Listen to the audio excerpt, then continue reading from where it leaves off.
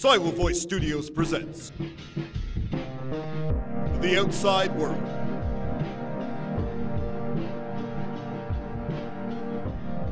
Part 8, Programming Error. Madeline was shocked to realize that Madame Connie's front room bar was empty except for her android boyfriend Chad, who apparently had been expecting her. Chad, honey, I'm so sorry I haven't been home or made contact, but you have to believe me, it was for your own good. I know. Hi, I'm Harlan. We're colleagues. He's not programmed with jealousy, though. He does worry about me and misses me. That is correct. Hello, Harlan. Chad, sweetheart, I'm glad to see you, but we've got to talk to Madame Connie, right now. Of course. She is in the back. Chad motioned to the back room, and Madeline quickly walked through the employees-only door and down the hallway to Madame Connie's office, followed closely behind by Harlan. Chad waited until they were through the door before himself pursuing.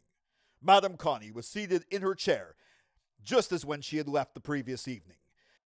It took them a moment to notice the quickly expanding disintegration hole on her chest. She had been shot and killed by a standard disintegration gun, and her body would be completely gone within an hour. We've got to get out of here. They turned around to see that Chad had entered the room, carrying a standard disintegration gun. Yes, that would be a logical next action. Unfortunately, I cannot allow you to leave. Look, buddy, you've just got to believe me. We're just colleagues. I know, Harlan.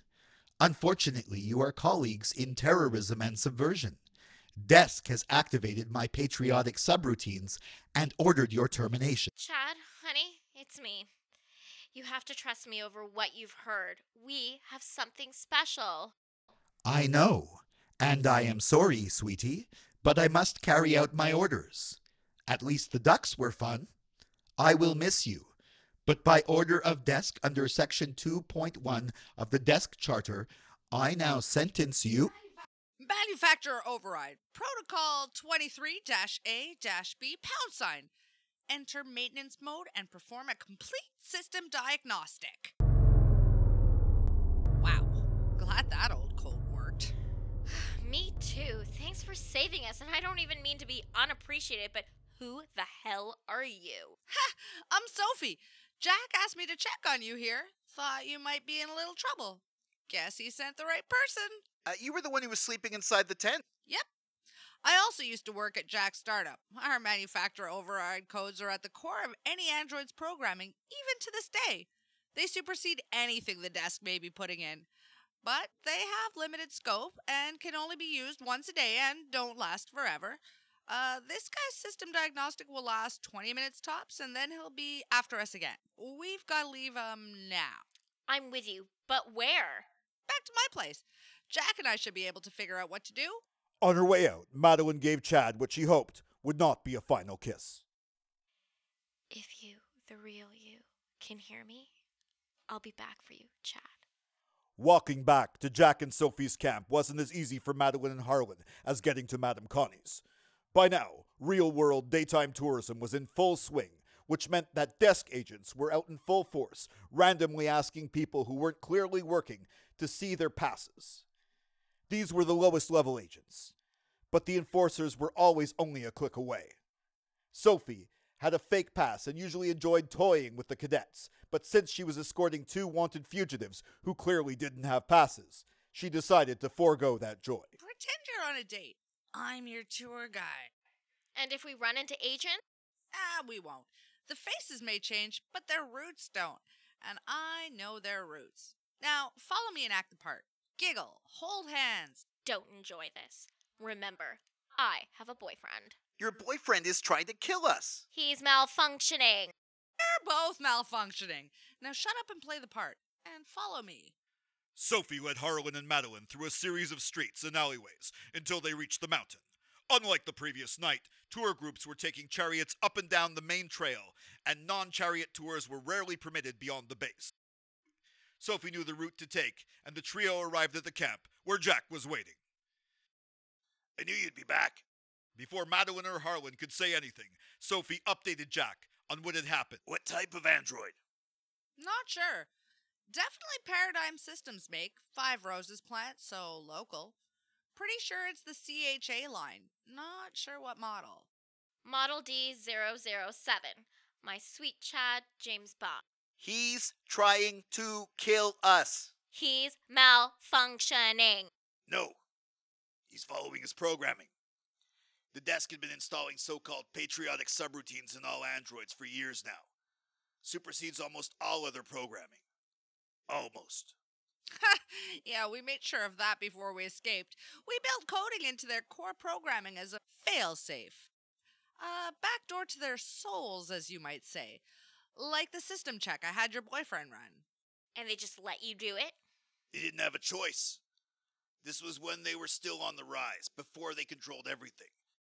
They had to pretend they cared about the safeguards we wanted to install.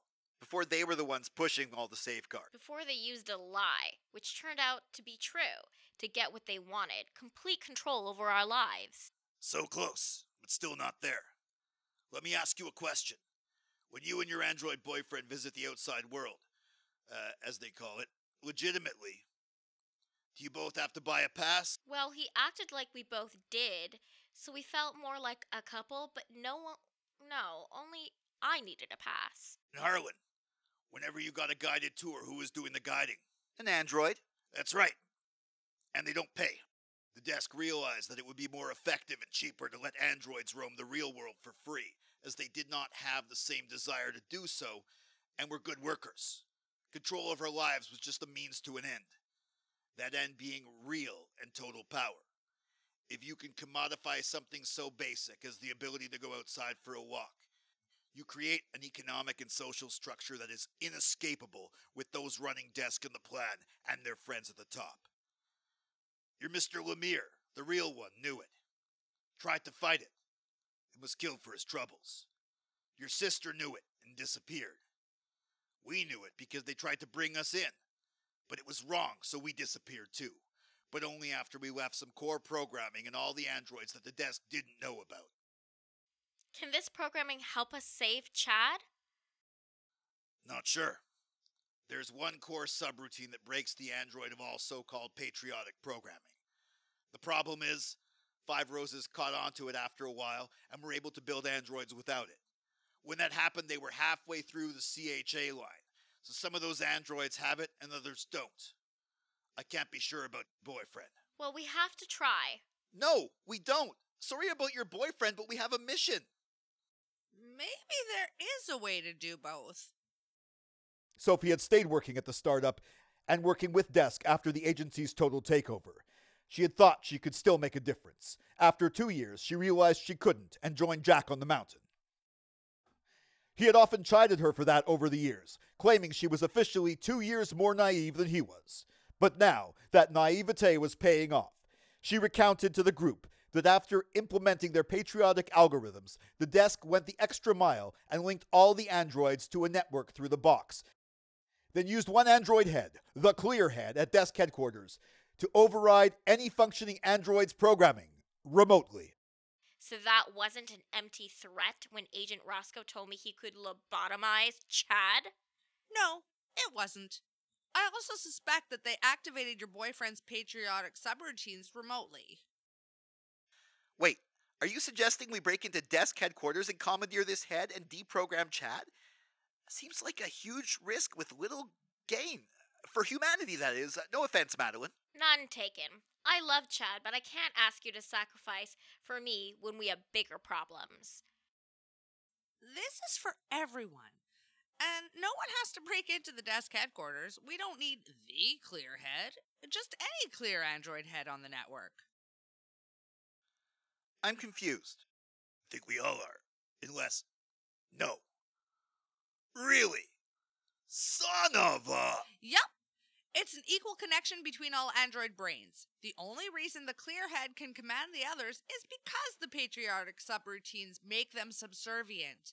Eliminate those subroutines in one android, say your boyfriend, then that android would be able to free all the others. Not to mention broadcast a message through the network that will be played through every android's vocal processor in the real world, throughout the box, and even through every Dora console. I'm amazed the desk would opt for a model with such an exploitable flaw. Well, they weren't going to until I convinced them it had minimal risk and made naive programmers like me happy to work on it. So you just let me mock you? Why didn't you tell me? Better question, why did you wait this long to use this loophole? Why did you let everyone, including yourselves, live under a lie?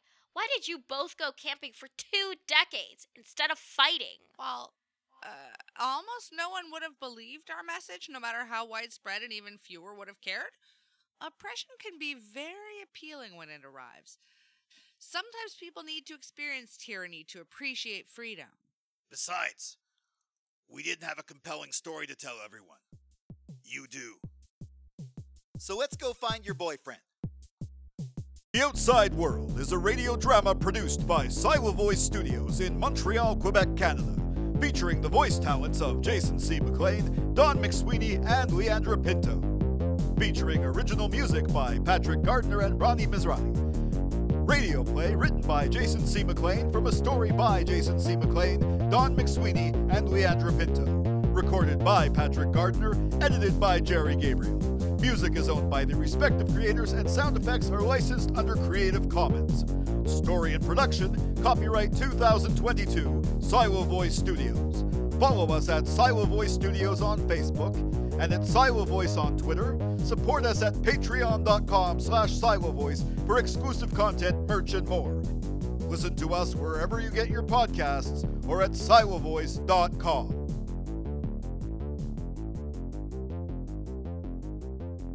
Join us for Part 9, The Message.